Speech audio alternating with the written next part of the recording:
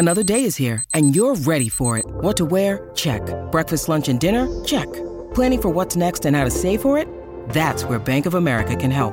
For your financial to-dos, Bank of America has experts ready to help get you closer to your goals. Get started at one of our local financial centers or 24/7 in our mobile banking app. Find a location near you at bankofamerica.com/talktous. What would you like the power to do? Mobile banking requires downloading the app and is only available for select devices. Message and data rates may apply. Bank of America N.A., member FDIC.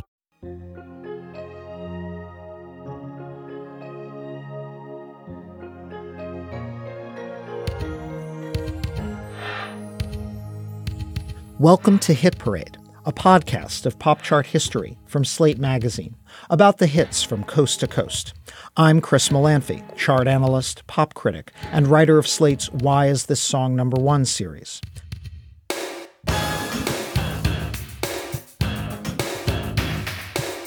On today's show, 30 years ago this month, in September 1989, some of popular music's biggest superstars were coming back with highly anticipated albums that had been years in the making.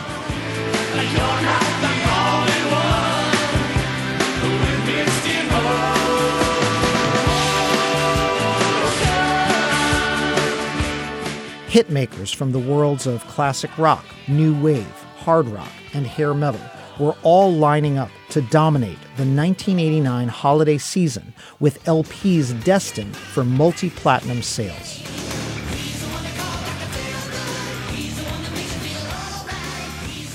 Yet all of these comebacks by rock veterans were outdistanced on the charts by a 23-year-old woman whose new album was arguably the most ambitious.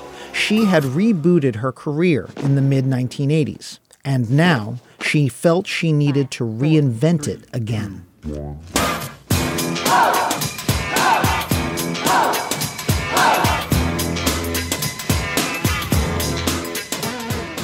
Janet Jackson's 1989 album, whose full verbose title was Janet Jackson's Rhythm Nation 1814, was a mega blockbuster, and it did not have to be as ambitious as it was. Rhythm Nation was following a hugely successful prior album, Janet's hit-packed 1986 smash, Control. And between her late 80s momentum and her well-known family name, whatever Jackson put out next was likely to sell strongly. But Rhythm Nation did a whole lot more than that.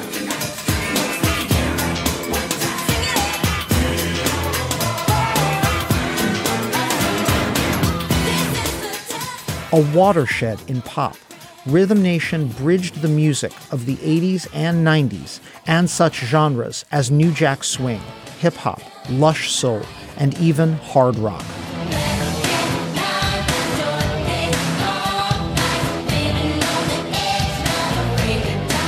It was also a hit machine. Rhythm Nation went toe-to-toe with some of the biggest albums of the decade.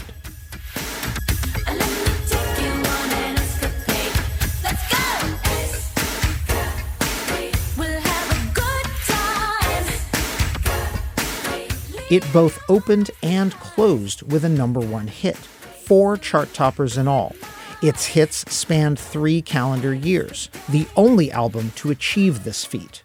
It tied the record for most top 10 hits from a single album.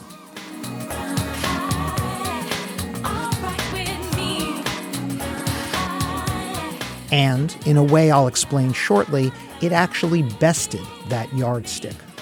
Amazingly, Rhythm Nation could have even generated an 8th smash hit on the Hot 100, which would have made it the only such album in chart history.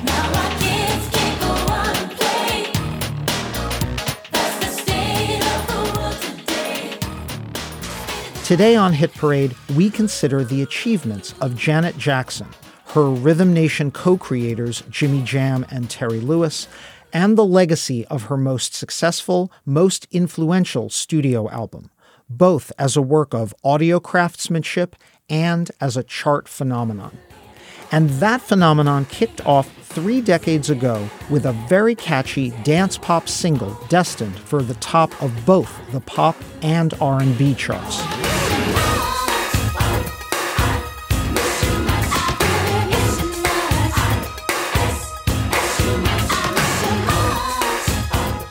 And that's where your hit parade marches today, the week ending September 30th, 1989, when the Janet Jackson single Miss You Much cracked the top 5 on Billboard's Hot 100, the first of 7 singles to reach that mark from the Rhythm Nation 1814 album, an unprecedented and still unequaled chart record.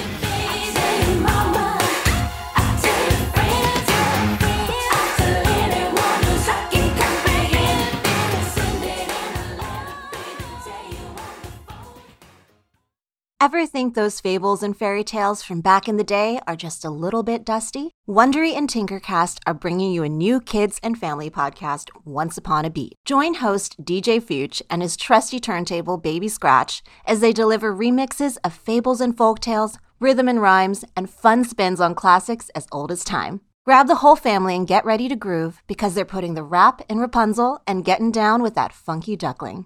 Where hip-hop and fables meet, it's Once Upon a Beat. Follow Once Upon a Beat on the Wondery app or wherever you get your podcasts. You can listen to all episodes of Once Upon a Beat early and ad-free right now by joining Wondery Plus in the Wondery app or Wondery Kids Plus in Apple Podcasts. Apple Card is the perfect cashback rewards credit card. You earn up to 3% daily cash on every purchase every day. That's 3% on your favorite products at Apple, 2% on all other Apple Card with Apple Pay purchases, and 1% on anything you buy with your titanium Apple Card or virtual card number. Visit apple.co/card calculator to see how much you can earn. Apple Card issued by Goldman Sachs Bank USA, Salt Lake City branch, subject to credit approval. Terms apply.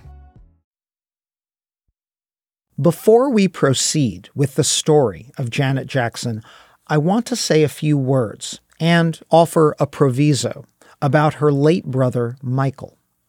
In order to properly tell the story of Janet's chart feats, I have to cover those of Michael Jackson. Of course, in the wake of the allegations of sexual abuse made by the recent HBO documentary Leaving Neverland, there are those who would prefer not to hear Michael Jackson's music. I respect those who feel this way. However, Hit Parade is, as I say every month, a podcast of pop chart history, on which we play excerpts of the hits we discuss. And it is basically impossible to discuss the history of the pop charts without discussing the music of Michael Jackson. So here's what we're going to do.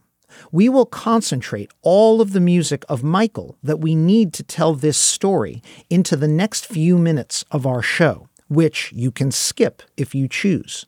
If you do elect to skip, I will include enough context later in the show that you will still be able to follow along. Thanks. And now, if you don't wish to hear Michael Jackson's music, please skip ahead 5 minutes. At the risk of stating the obvious, Janet Jackson emerged from what you might call a musically gifted family.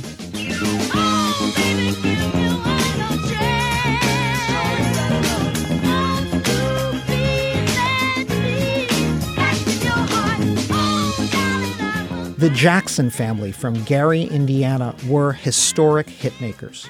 Janet's 5 older brothers, Jackie, Tito, Jermaine, Marlon, and Michael, formed the Jackson 5 in the mid-'60s and signed to Berry Gordy's Motown label late in the decade. After I Want You Back, their first national single in late 1969, the hits arrived quickly.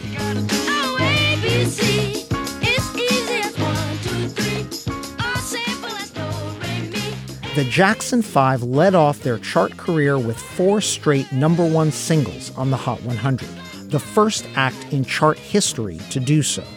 Under the firm hand of family patriarch Joe Jackson, several of the brothers also generated relatively successful solo careers, including Jermaine, Marlon, and, of course, Michael.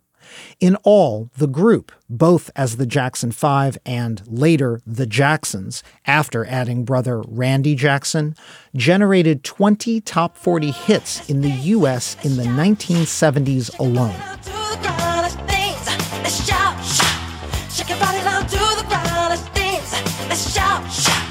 And all of that was merely a preamble for Michael's celebrated hit-making career, one that would set an even greater number of chart records, many of which he still holds today.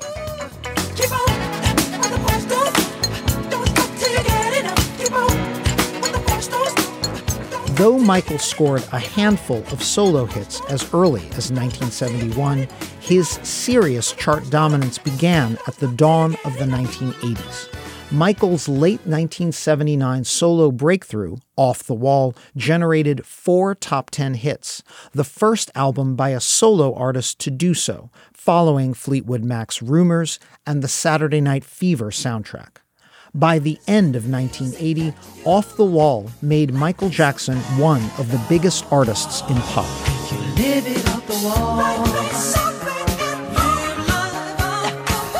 This huge success, however, would be eclipsed 3 years later by, of course, Michael's mega blockbuster Thriller. The album set a new benchmark when 7 of its 9 tracks became top 10 hits, all of them issued as retail singles from late 1982 to early 1984. 2 of these tracks were number 1 hits, the paranoid dance smash Billie Jean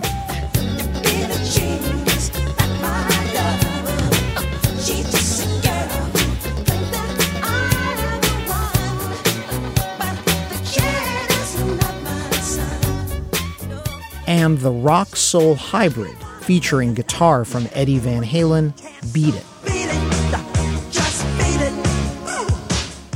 Among Thriller's other singles, 3 were top 5 hits, including the Paul McCartney duet The Girl Is Mine, the funk disco track Wanna Be Startin' Something, and the album's title track, which is still a Halloween perennial.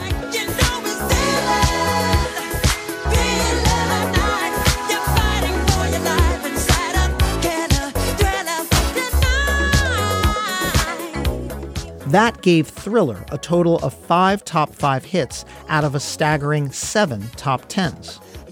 For the record, the ballad Human Nature reached number 7, and the electro R&B track PYT reached number 10. This benchmark of 7 top 10 hits from a single album has proven difficult to top. It was difficult even for Michael Jackson himself to equal, although he did come close with Bad, his 1987 follow-up album. While a stunning 5 of Bad's singles reached number 1, yet another chart record of Michael's that has been tied but remains unbroken, when the album's 6th single, Another Part of Me, stalled at number 11,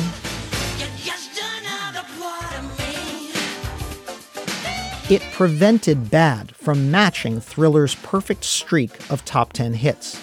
Bad's 7th single, Smooth Criminal, did reach number 7, but that left Bad with only 6 top 10 hits. I am sharing all of these Billboard chart feats as a reminder of both the coattails provided and the shadow cast by the Jackson brothers over their sisters. Mind you, the enterprising and driven Jackson family, led by patriarch Joe Jackson, did try to make hitmakers out of all the Jackson kids, including the 3 sisters. By the early 1980s, with Michael commanding the charts and his brothers dominating the concert circuit with their Victory Tour, all 3 Jackson sisters were also issuing solo material to varying degrees of success.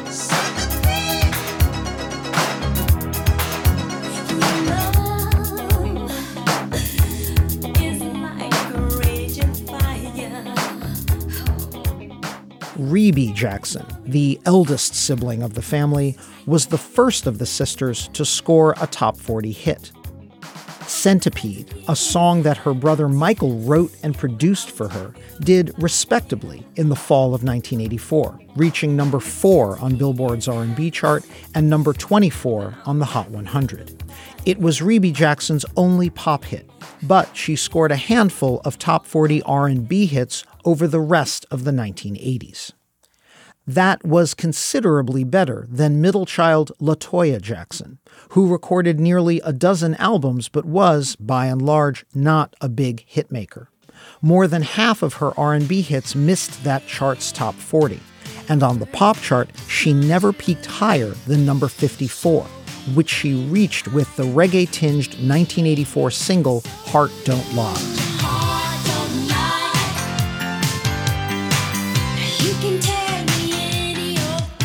But then there was little sister Janet, the baby of the family, born Janet Demita Jo Jackson in 1966.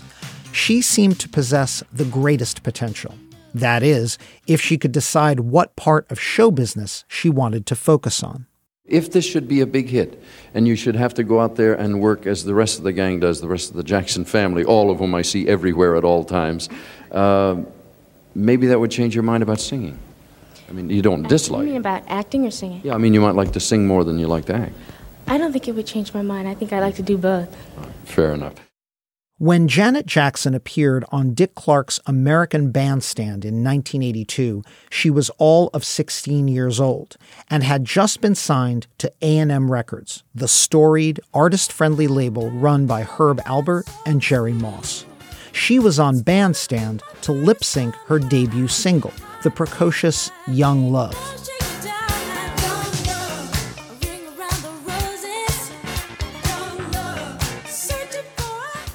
But, as her interview with Dick Clark suggested, music was essentially a backup plan for her.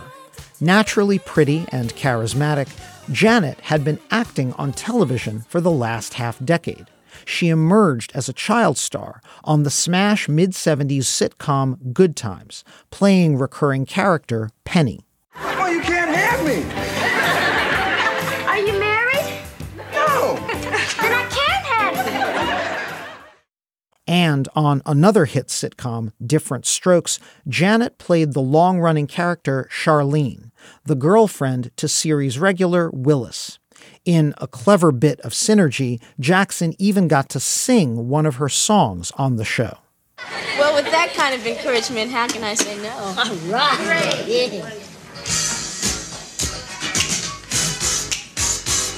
The magic is working. The magic is working. But, to paraphrase the song, the magic wasn't working. Whether she appeared on Dick Clark or Different Strokes, none of Janet's early 80s material was a hit on the pop charts. The aforementioned Young Love peaked at number 64. A follow-up single did not much better. The 1982 album, simply titled Janet Jackson, was a somewhat bigger hit on the R&B charts, but it was overseen by 5 producers, handpicked by Joe Jackson, and critics felt it lacked personality. Janet's sophomore album, 1984's synth-driven Dream Street, was similarly scattershot.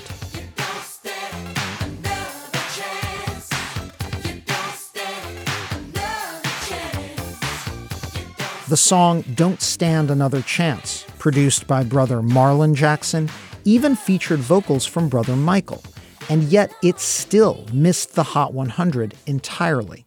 Nothing seemed to help Janet on the charts in this period, despite her family's assistance. This is around the time when Janet realized she needed to treat her career as something more than a Jackson family brand extension. She was chafing under the hands-on management of her father, Joe. Janet would later tell the Boston Globe, quote, "I just wanted to get out of the house and get out from under my father, which was one of the most difficult things that I had to do," unquote.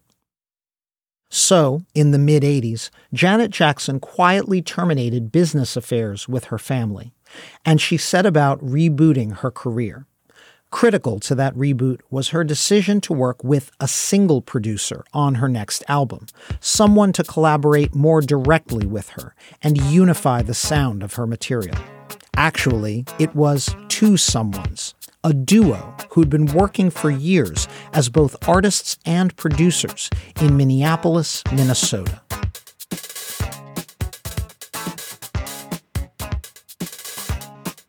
James Harris III, known professionally as Jimmy Jam, and his partner, Terry Lewis, started as a keyboardist and bassist, respectively, for a 70s Minneapolis funk band called Flight Time.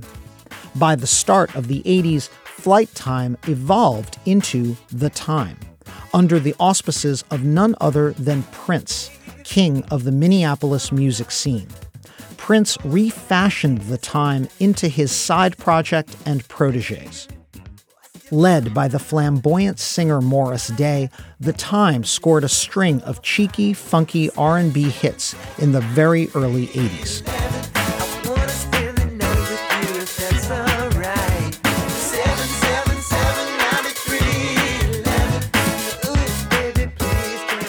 The Time would eventually be featured prominently in Prince's smash 1984 movie Purple Rain.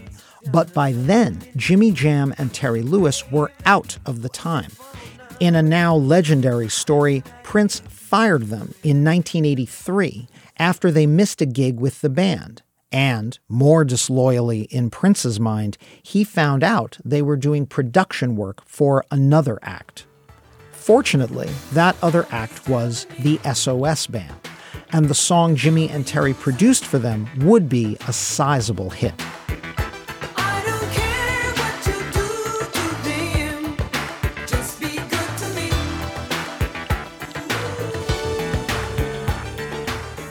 Just Be Good to Me was a number 2 R&B hit in the late summer of 1983 and a breakthrough for Jimmy Jam and Terry Lewis as producers.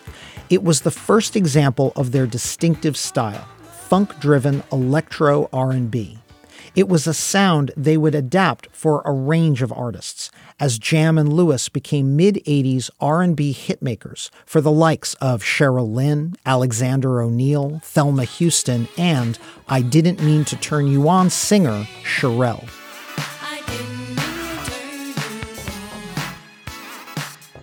Around 1985, Jimmy and Terry expressed interest in working with Janet Jackson, having heard that she was in the market for new producers.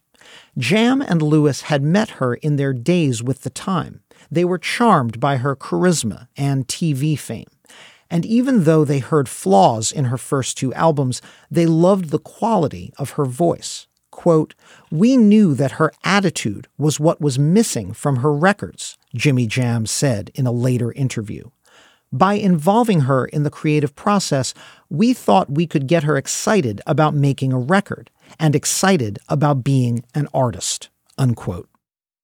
Perhaps most important, Jimmy and Terry found out that the newly independent Janet would be willing to travel to Minneapolis and co-write music with them in their homegrown studio, Flight Time, named after their former 70s funk band. So Jackson flew to Minneapolis and worked with Jam and Lewis to reinvent her sound from the ground up.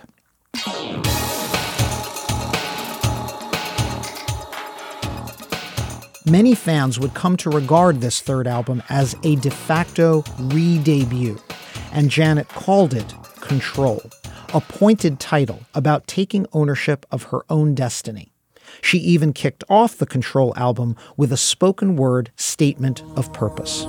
This is a story about control. My control. Control of what I say, control of what I do. And this time I'm gonna do it my way. Control was a turning point in 80s pop. It fused Jam and Lewis's steely R&B sound with Jackson's sharp wit and independent-minded lyrics. It would provide a roadmap for Black pop and R&B in the second half of the decade. What was also remarkable about Janet's third album musically was that it did not sound like a Jackson family album. It did not traffic in the lush pop and soul of Michael and his brothers. For the first time, a member of the Jackson family had gone with a production sound closer to the stripped-down electro-funk of Prince, Jimmy and Terry's former band leader and mentor, and Michael Jackson's primary rival in Black crossover 80s pop.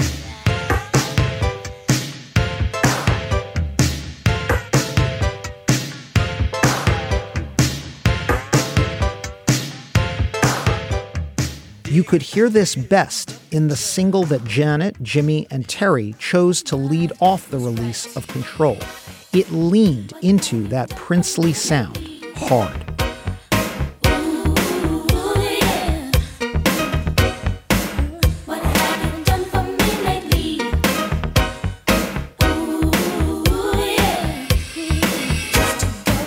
The sassy, prickly, and irresistible What Have You Done For Me Lately was an instant success in the spring of 1986.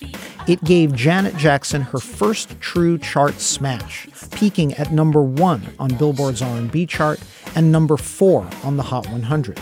With its metronome beat, staccato synths, and Janet's tight, clipped vocals, it was basically the biggest Prince song of 1986 that Prince himself had nothing to do with. Indeed, Prince would later cover the song live. And while he clearly liked it, he poked fun at his former colleagues, Jam and Lewis, for copying his sound.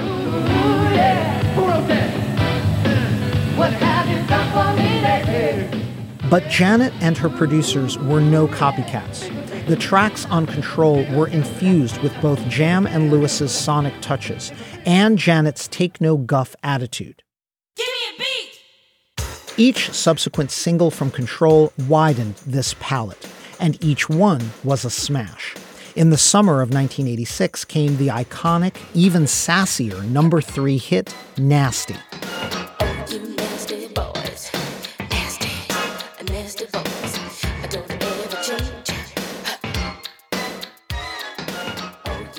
That was followed in the fall by Janet's first ever Hot 100 number 1 hit, the romantic, breezy, and danceable When I Think of You.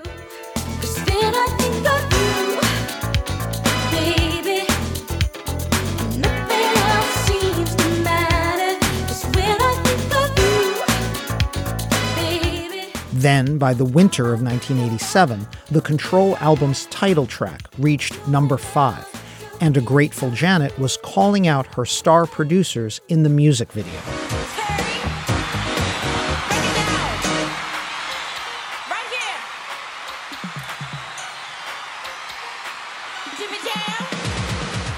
Finally, in the spring of '87, the tender, pro-abstinence ballad Let's Wait a While reached number 2. It was the last time a single from Janet would be quite this chaste.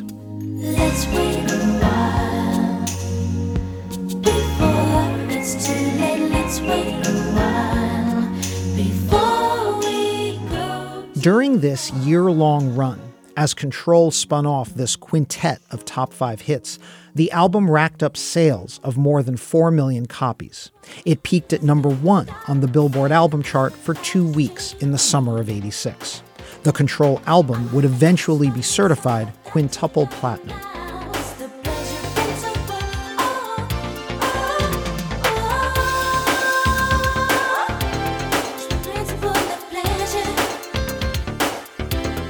By the summer of '87, when the acclaimed dance track The Pleasure Principle, a number 1 R&B and club record, petered out at number 14 on the Hot 100, it was clear the epic chart run of Control was drawing to a close. The album had exceeded everyone's expectations and established Janet Jackson not only among the top stars of '80s pop and R&B, but as the first of the Jackson siblings not launched by the original Jackson 5 to emerge as a solo star. Janet and her collaborators, Jimmy Jam and Terry Lewis, had developed an easy chemistry and a fruitful mind meld. But now the hard part would be following up Control, and they would take more than a year before regrouping.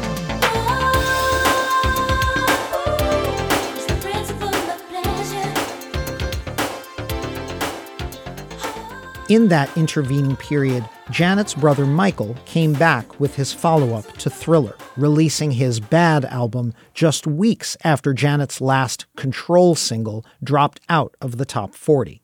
Whether by happenstance or by Jackson family design, Michael and Janet generally avoided directly competing with each other on the charts. From the fall of '87 through the summer of '88, Michael Jackson racked up his new string of hits from Bad, Again, 6 top 10s, 5 of them number ones, plus the underperformer, Another Part of Me. But in the late 80s, Michael's latest run of hits wasn't all that was happening on the airwaves. During Janet Jackson's album hiatus, the sound of pop, particularly the sound of popular African American music, was evolving rapidly.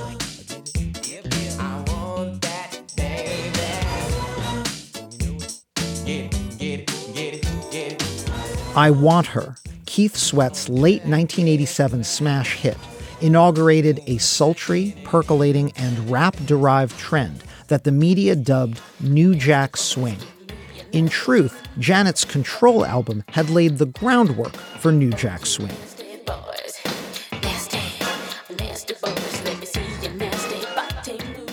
Jimmy Jam and Terry Lewis's combination of synthesized percussion, post-disco funk, and smooth R&B with hip-hop production elements offered a blueprint for New Jack Swing.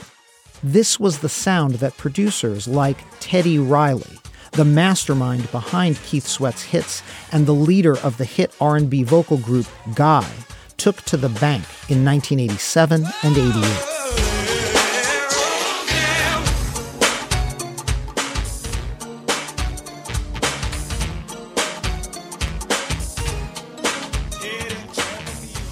In an era when rap was ascendant, New Jack Swing gave even mainstream pop singers a way to be conversant with hip-hop while crossing over. Singers like former New Edition vocalist Bobby Brown. By early '89, thanks to hits like Bobby's number one smash My Prerogative, again produced by Teddy Riley, the radio was awash in New Jack Swing.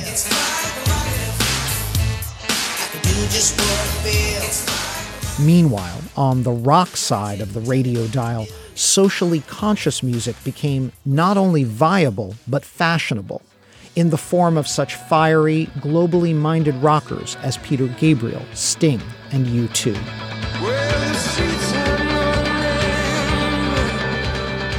Occasionally, music with a message even scaled the charts.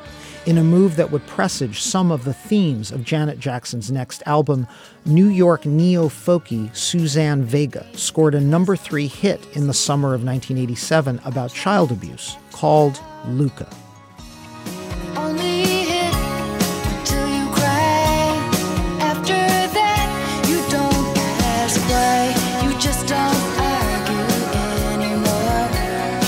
Of course, socially conscious music was not new to either rock or R&B.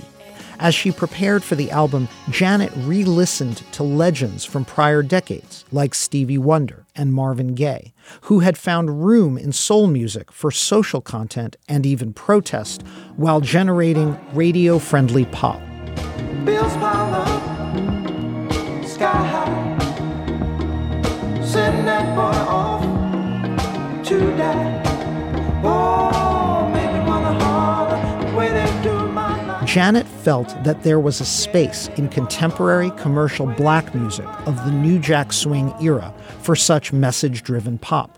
This dovetailed with a rise in Afrocentrism in late 80s black popular entertainment and on historically black college campuses. The increasingly militant lyrics of rap's second wave, led by Public Enemy, only added fuel to Jackson's fire.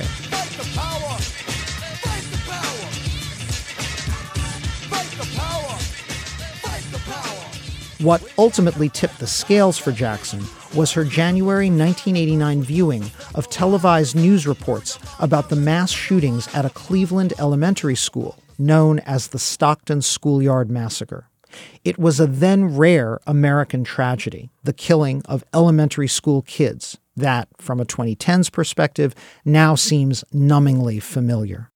Bullet holes had been hastily spackled over, flowers draped the school sign, and grief counselors and mental health professionals were in every classroom, explaining to children as young as 6 what happened here and why several of their classmates won't be coming back. As Janet, Jimmy, and Terry regrouped in Flight Time Studios in the cold Minneapolis winter of 1989, they began writing and recording songs that drew upon all of these influences. the themes of conscious hip-hop, rock, and soul, and the rhythms of New Jack Swing. The album would be a modern-day analog to LPs like Marvin Gaye's that drew together both romantic songs and socially conscious songs under one umbrella. Many of Jackson's lyrics directly addressed issues like the Stockton Massacre, with song titles like State of the World and the heartfelt Livin' in a World They Didn't Make.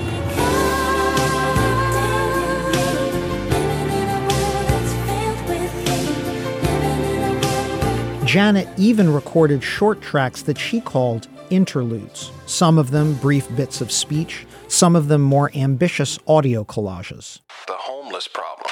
Good looks and Die violent. Tiananmen Square today. Up to the adults to teach the children. Period. A pain reliever. Here, Jackson, Jam, and Lewis were taking their cue from a then relatively new concept in the world of rap. De La Soul's seminal spring 1989 album, 3 Feet High and Rising, helped popularize the concept of the short skit on hip-hop albums. Groovers. Rock that shit, homie! Light as a Groovers is back in it. Janet's interludes would be much the same thing in a pop and R&B album context. We are in a race between education and catastrophe. the knowledge. Musically, the album built on and broadened the New Jack Swing template. Jam and Lewis were audio craftsmen who loved samples, found sounds, and sonic elements they could make their own.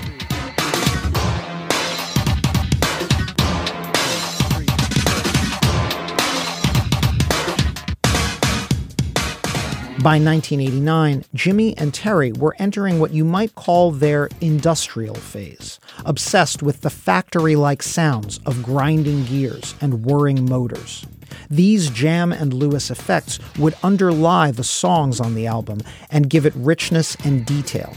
And on tracks like The Knowledge, Janet Jackson was even rapping.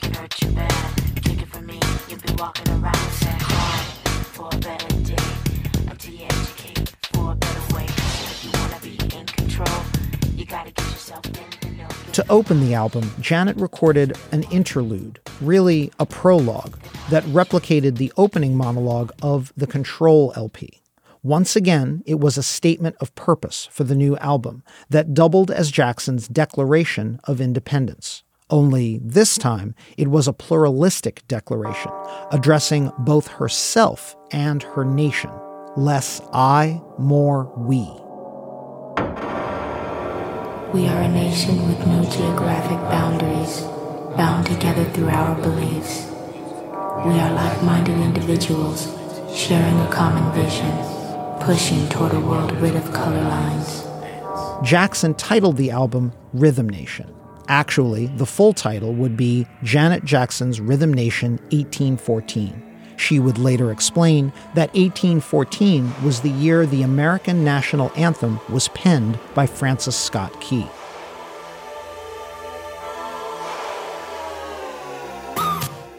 Five, four, 3, 2, 1. This episode is brought to you by Progressive Insurance. Hey, listeners, whether you love true crime or comedies, celebrity interviews, news, or even motivational speakers, you call the shots on what's in your podcast queue, right? And guess what? Now you can call the shots on your auto insurance, too. Enter the Name Your Price tool from Progressive. The Name Your Price tool puts you in charge of your auto insurance by working just the way it sounds. You tell Progressive how much you want to pay for car insurance. Then they'll show you a variety of coverages that fit within your budget, giving you options. Now, that's something you'll want to press play on. It's easy to start a quote, and you'll be able to choose the best option for you, fast. It's just one of the many ways you can save with Progressive Insurance. Quote today at Progressive.com to try the Name Your Price tool for yourself and join over 28 million drivers who trust Progressive. Progressive Casualty Insurance Company and Affiliates. Price and coverage match limited by state law. When you need mealtime inspiration, it's worth shopping Kroger, where you'll find over 30,000 mouth-watering choices that excite your inner foodie. And no matter what tasty choice you make, you'll enjoy our everyday low prices, plus extra ways to save, like digital coupons worth over $600 each week. You can also save up to $1 off per gallon at the pump with fuel points. More savings and more inspiring flavors make shopping Kroger worth it every time. Kroger, fresh for everyone. Fuel restrictions apply. Leading up to the album's September 1989 release, Jackson, Jam, and Lewis had been largely left alone by A&M Records, mostly because they had sequestered themselves in Minneapolis. But the label was nudging the trio to produce something promotable and on-brand. In later interviews, Jam said that A&M was not so secretly hoping for a Control Part 2. Even if they had no intention of repeating themselves, Janet, Jimmy, and Terry had produced some romantic tracks alongside the socially conscious tracks. So, for the album's first single, Team Janet offered A&M a love song, except it was no ballad, and like much of the album, it slammed.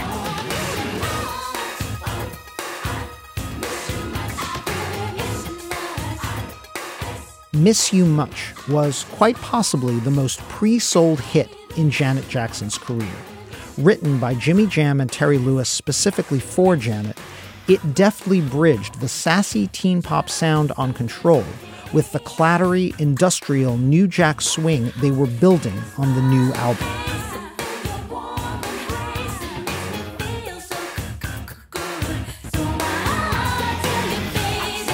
It was a foolproof single against what turned out to be heavy competition. As I noted at the top of our show, the week Miss You Much made its Hot 100 debut, September 2nd, 1989, the chart was unusually crowded with debuts, stacked with superstars delivering lead singles from albums that were long in the works. The Rolling Stones' first album in 4 years. Tina Turner's first LP in 3 years.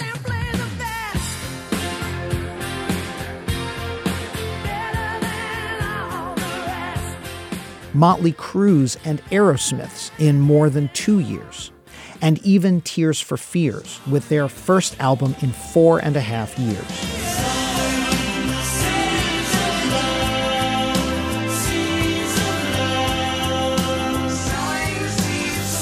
Songs from all these superstars slammed onto the Hot 100 that same week in early September. But Janet Jackson, with the lead single from her first album in more than 3 years, bested them all. Miss You Much entered the Hot 100 at number 42, a strong debut in such a heavy week.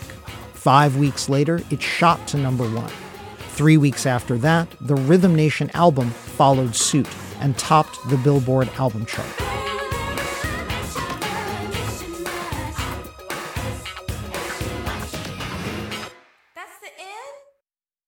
This could have been predicted.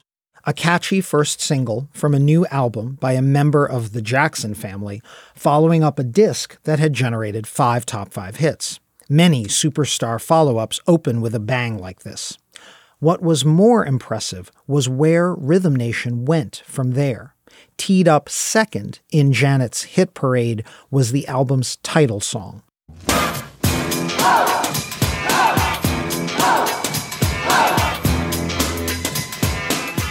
Rhythm Nation, the song, gave notice that Rhythm Nation, the album, was going to be a work of scope and ambition.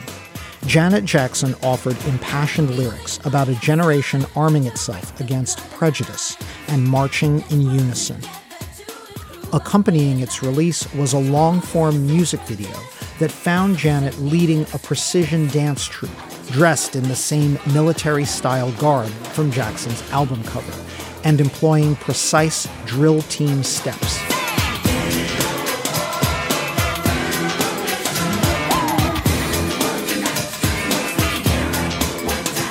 This video/mini movie would win Jackson a Grammy the following year, her first gramophone, and the only Grammy she would take home for this album. As for the backing track, Jimmy Jam and Terry Lewis brought their A game, updating their sound for the era of hip-hop.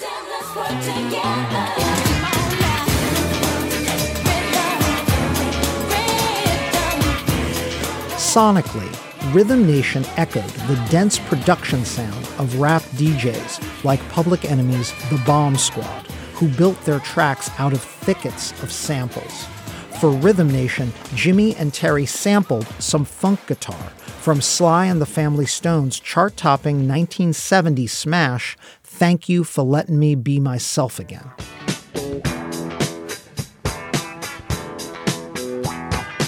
And they embedded it deep in the mix.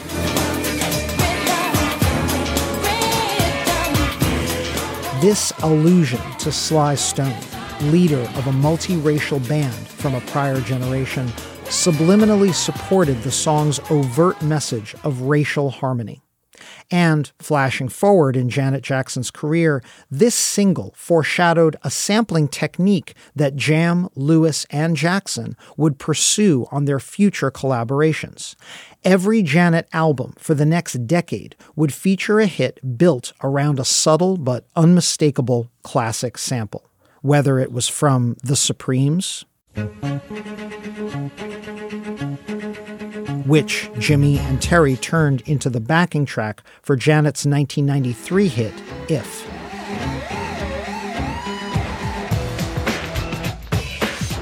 Or Joni Mitchell, one of Janet's all-time favorite artists. Don't it always seem to go that you don't know what you've got till it's gone. Whom they looped into the 1997 hit, Got Till It's Gone.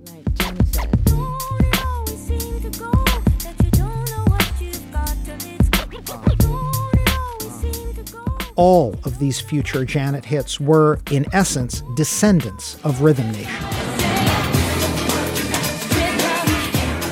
Rhythm Nation debuted on the Hot 100 in November, with the Rhythm Nation album still on top of the album chart. By early January, the track had reached number 2 on the Hot 100. Just 2 singles into the LP, Janet and her producers had shown the album's breadth. For the third single, Janet, Jimmy, and Terry decided it was time to party.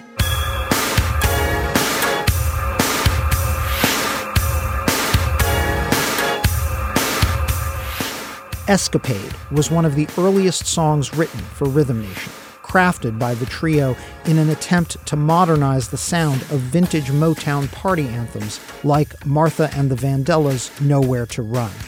Jam and Lewis added mechanized metallic sound effects, giving the song the same sheen heard on Miss You Much and on earlier hits like Nasty. And in a final touch, Jackson shouted out the city where the song was recorded.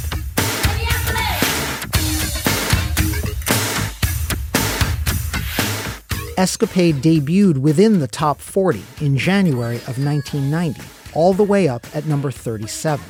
And it was number 1 by March, spending 3 weeks on top. For the fourth single, Team Janet went even more old school, recalling the sounds of both the 1970s and the 1930s.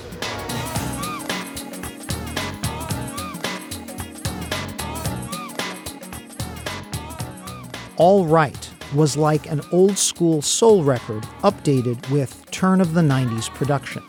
It was built out of samples of the early 70s funk songs Think About It by Lynn Collins and Do You Like It by BT Express. In the All Right video, Janet and an army of dancers recreated the look of a Busby Berkeley musical, with cameos by pre-rock legends Sid Charisse, the Nicholas Brothers, and Cab Calloway.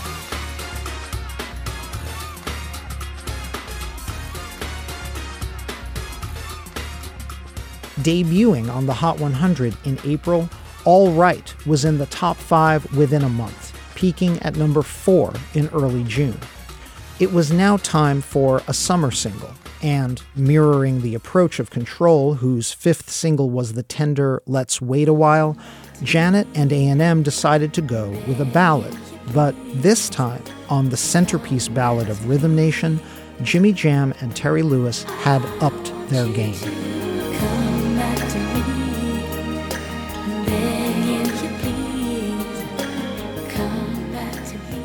To date, Jam and Lewis had not done formal orchestrations on a Janet Jackson single.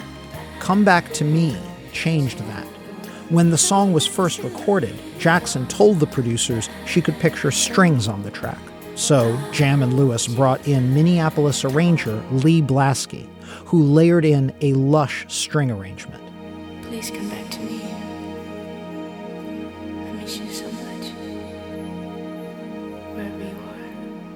Incidentally, Come Back to Me was also the latest version of a production sound that Jam and Lewis had been perfecting for more than half a decade, their wet sound. It was the vibe of pouring rain translated into a pop song.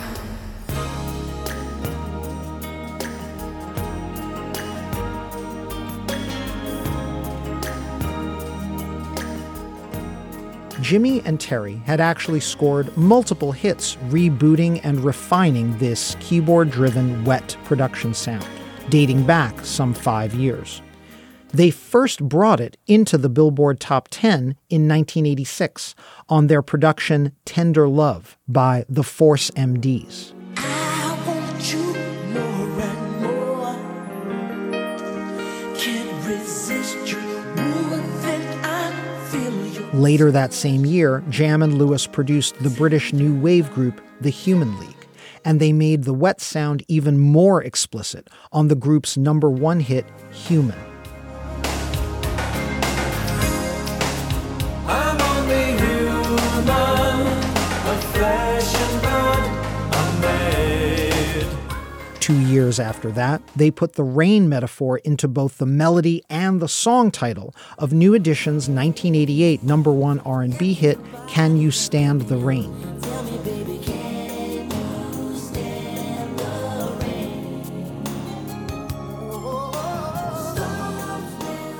But Janet Jackson's Come Back to Me was perhaps the most polished version of this inundated audio metaphor.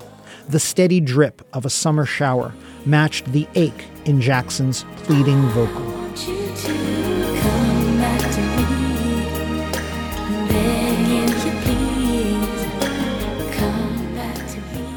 By August, Come Back to Me reached #2 on the Hot 100. Rhythm Nation was now nearly a year old, quadruple platinum, and had spun off 5 hits, all of them having reached the top 5. This was the point at which Control, 3 years earlier, had begun to peter out. But with Rhythm Nation, Jackson not only went a couple singles deeper, the hits actually got bigger and more adventurous.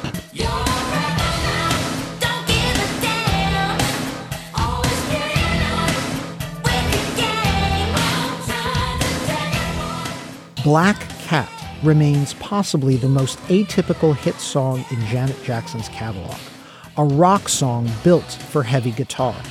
Jackson came up with the main guitar riff herself. Indeed, Black Cat was the one track on Rhythm Nation that Janet penned alone, without Jimmy Jam and Terry Lewis. The duo advised on the track, but concluded they would not be the best producers for it. So they invited their former bandmate from the time, Jelly Bean Johnson, to produce. Johnson, in turn, invited guitarist Dave Barry to play the song's hard riff. And Johnson encouraged Jackson to sing it in a voice she had never tried before. In his words, like a heavy metal queen.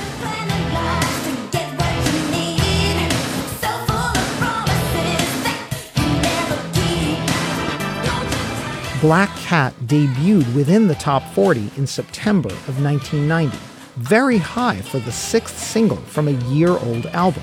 6 weeks later, it was #1.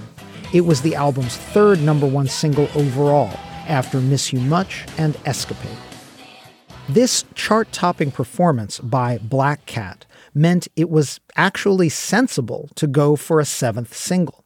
Mind you, this was rare, but not unprecedented for a smash album. Janet's brother Michael had gone 7 singles deep on both Thriller and Bad, as had Bruce Springsteen with Born in the USA and George Michael with Faith. The difference with Janet was where her singles all placed on the Hot 100. To date, none of her 6 singles had placed lower than #4. could she pull a 7th top 5 hit? It would require going deep into Rhythm Nation, to a song that had sounded like an album cut.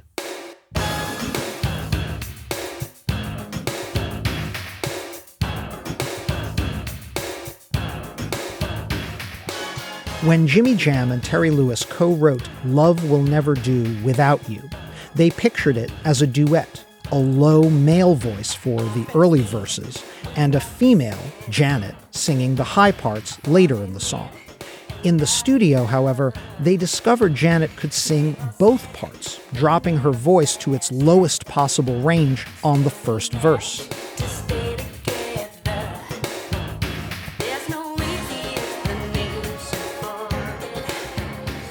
In fact, Janet did all the vocals on the track, multi-tracking both leads and backups by herself. On the album, Love Will Never Do was a 6-minute long call and response rave up, like New Jack Swing crossed with gospel. It also was not the kind of song that would work with one of Janet's typically busy music videos, performed by a troupe of dancers. So, A&M invited photographer Herb Ritz to shoot a video with only Janet and a handful of male models in a wide-open desert-like space. Jackson was dressed in nothing fancier than a black tank top and a tattered pair of jeans. The black and white clip, which featured cameos by actors Antonio Sabato Jr. and Jaimon Hunsu, was sensual and arresting.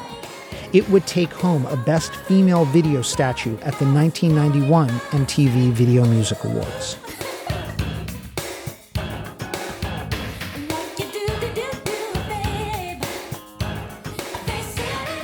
Love Will Never Do Without You was the underdog of Rhythm Nation's singles. It debuted on the Hot 100 in November 1990, all the way down at number 89, about 40 to 50 positions lower than any of the other singles had started.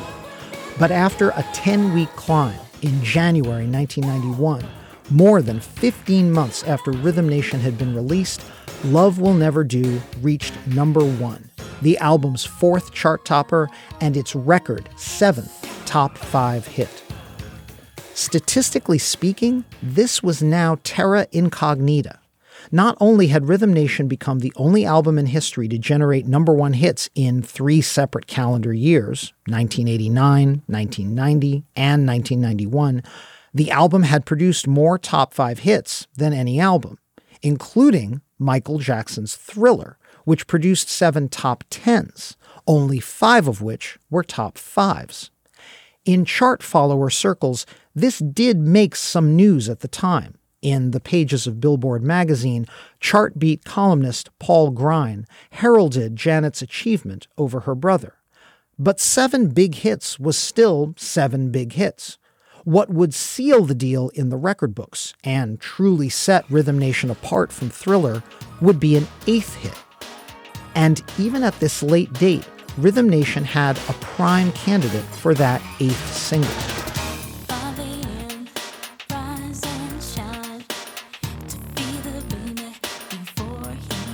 In the prior few months, a handful of radio stations were already playing the song State of the World as an album cut.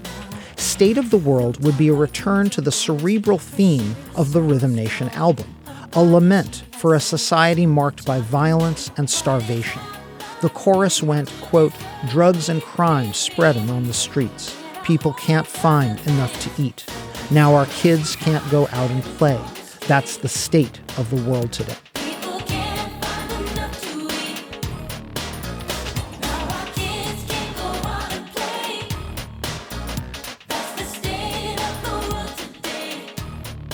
But like the song Rhythm Nation, State of the World was propulsive and catchy, slipping its bold messages into an accessible, radio-friendly package. In mid-February 1991, A&M Records anointed the track officially by sending radio stations a State of the World promotional single. However, A&M chose not to issue State of the World as a retail single in music stores.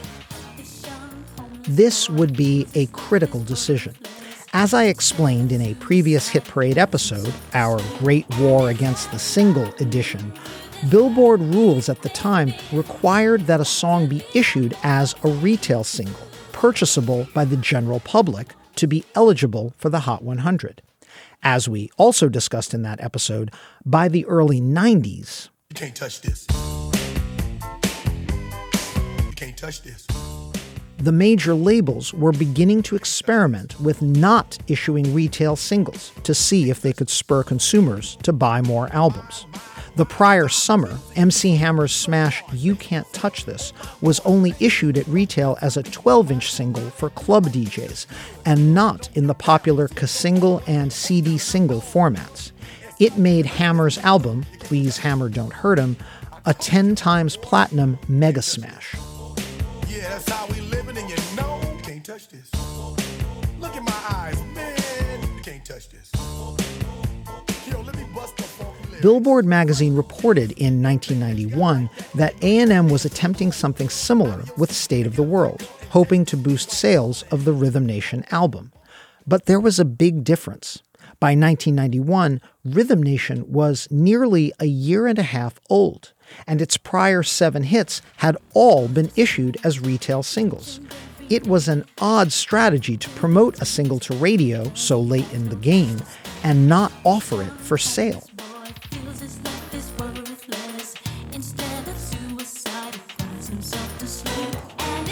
In retail stores, A&M's gambit didn't really work. Rhythm Nation had had a great run on the album chart. It was now quintuple platinum, but it had fallen out of the chart's top 30 and would not return. Meanwhile, State of the World was a radio smash. In addition to the Hot 100, Billboard maintains a radio songs chart that tracks the songs receiving the most airplay regardless of their retail availability. And on radio songs, by April 1991, State of the World was a number 5 hit. So, here was the bottom line. If A&M Records had issued State of the World as a retail single, making it eligible for the Hot 100, with that kind of airplay, it likely would have been a top 5 Hot 100 hit. Even if it had sold only modestly, it almost surely would have been a top 10 hit. Why would A&M leave a near-guaranteed chart smash on the table, as it were? If it wasn't actually going to sell more albums, why not enshrine Janet Jackson in the record books? No one in the Jackson camp has ever formally explained this odd decision, and one can only speculate. For the record, Michael and Janet Jackson recorded for competing labels, him for Sony Music's Epic Records, she at the time on A&M. There would be little incentive for these labels not to compete for Billboard bragging rights. But Michael and Janet were siblings. Did Janet pull a punch to keep the brothers' record for most top 10s from an album intact? Sounds a bit silly, but Michael's obsession with chart records was legendary and well chronicled. Again, one can only guess, but with more top 5 hits than any album before or since, Janet Jackson's Rhythm Nation 1814 retains its status as the most hit-packed album in Billboard history. No album in the years since, even in the digital era, which has generated a greater number of short-lived Hot 100 hits for superstars like Drake, no one has matched Janet's feat.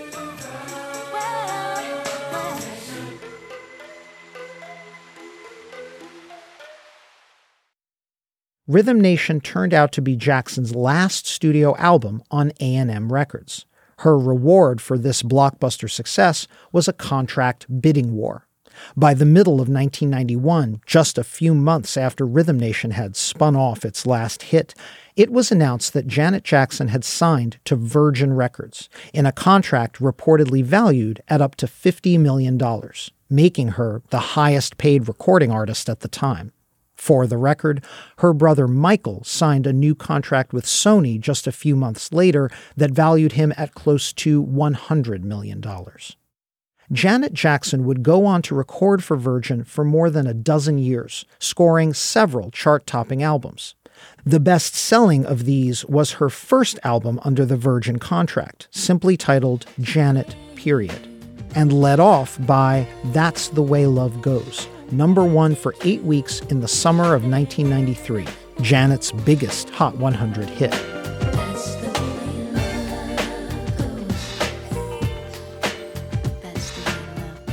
Sales-wise, Janet, very nearly equaled Rhythm Nation. Both albums are now certified sextuple platinum. But Rhythm Nation generated more #1s and more hits overall. For the next decade, while recording and acting occasionally in movies like Poetic Justice and The Nutty Professor 2, Jackson enjoyed huge multimedia fame, critical acclaim, and chart-topping hits. Her 1997 album, The Velvet Rope, earned Jackson some of the strongest critical reviews of her career, as well as the 1998 #1 smash Together Again.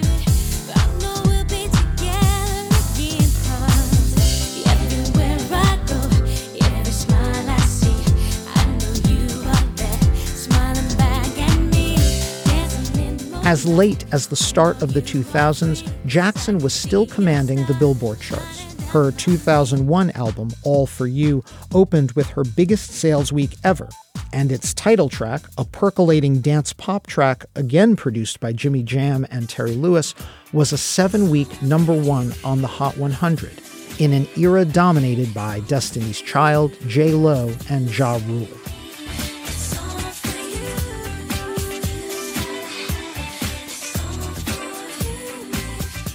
Unfortunately, and unfairly, Jackson's career took a major hit after her appearance with fellow pop star Justin Timberlake at the 2004 Super Bowl halftime show. The less said about the scandal, now known dismissively as Nipplegate, the better.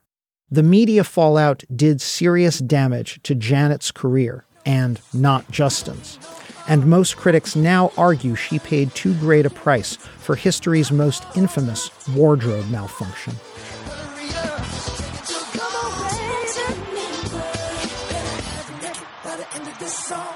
However, what has also emerged in the last 2 decades is the deep, abiding influence of Janet Jackson, and particularly Rhythm Nation, on a generation of popular music. Critics broadly cite her music as the forerunner to 21st century pop.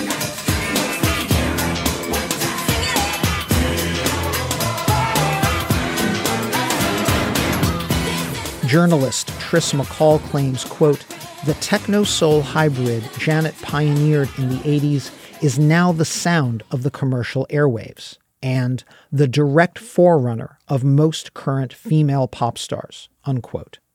Indeed, Wikipedia maintains a list of artists influenced by Janet Jackson, which currently runs to more than 180 names. Among the millennial superstars who have publicly cited Janet's influence are Beyoncé Knowles, who tapped into Janet's dense productions and electro R&B with both Destiny's Child and in her solo work.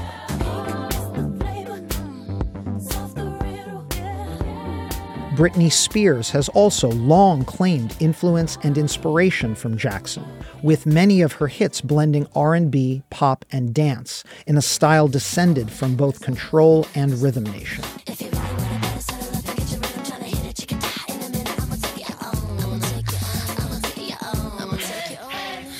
And Janet's influence has not been limited to female artists. Bruno Mars has praised her music repeatedly and directly echoed her vintage New Jack Swing stylings on several of his hits.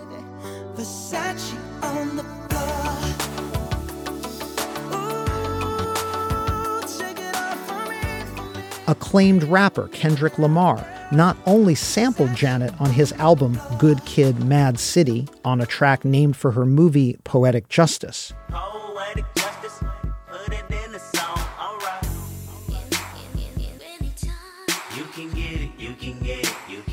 His celebrated 2015 album, To Pimp a Butterfly, borrowed the structure and the synthesis of Rhythm Nation, combining both catchy and conscious music interspersed with spoken word tracks that he called interludes.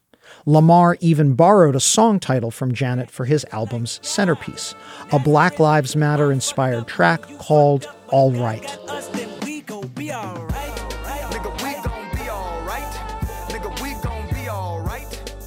Even in the world of indie rock, Jackson and her work with Jimmy Jam and Terry Lewis have cast a shadow.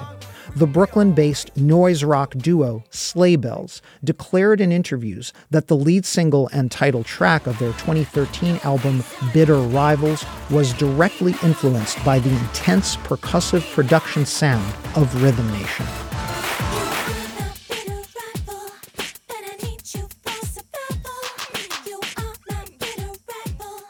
Now in her early 50s, Jackson is still a very active recording and touring artist. The last decade has brought her another acclaimed and chart-topping #1 album, Unbreakable.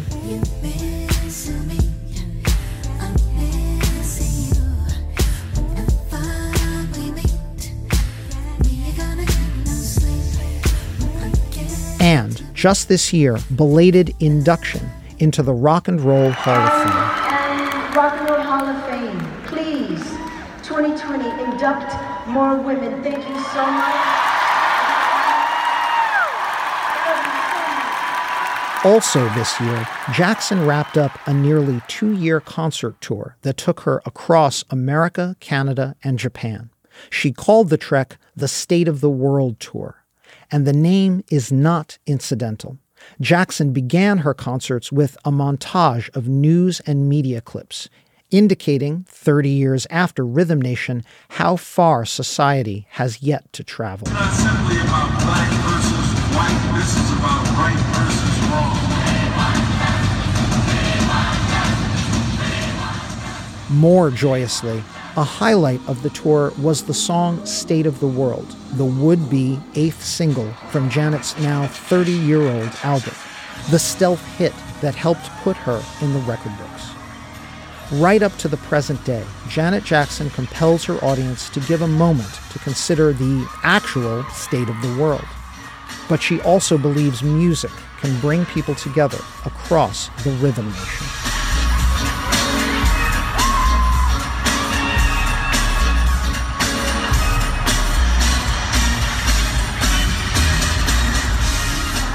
I hope you enjoyed this episode of Hit Parade. My producer for this episode, one last time, is Chris Berube. This is the very busy, very in-demand Mr. Berube's last time working on our show, after setting his very own Hit Parade record of producing 21 shows for us. I can't thank Chris enough for helping to make Hit Parade the success it is. His work has been polished, detail-oriented, kind-hearted, and very sympathetic to the demands of a certain perfectionist podcast host. You can continue to hear Chris's excellent work on many episodes of the podcasts 30 for 30 and Underdog, as well as the show he's joining, 99% Invisible. We will miss you, Chris, and you will always be an integral part of the Hit Parade family. We also had help this episode from Rosemary Belson. The managing producer of Slate Podcasts is June Thomas, and Gabriel Roth is the editorial director of Slate Podcasts. Check out their roster of shows at slate.com/podcasts. You can subscribe to Hit Parade wherever you get your podcasts, in addition to finding it in the Slate Culture Gabfest feed. If you're subscribing on Apple Podcasts, please rate and review us while you're there. It helps other listeners find the show. Thanks for listening, and I look forward to leading the Hit Parade back your way. Until then, keep on marching on the one. I'm Chris Melaniphy.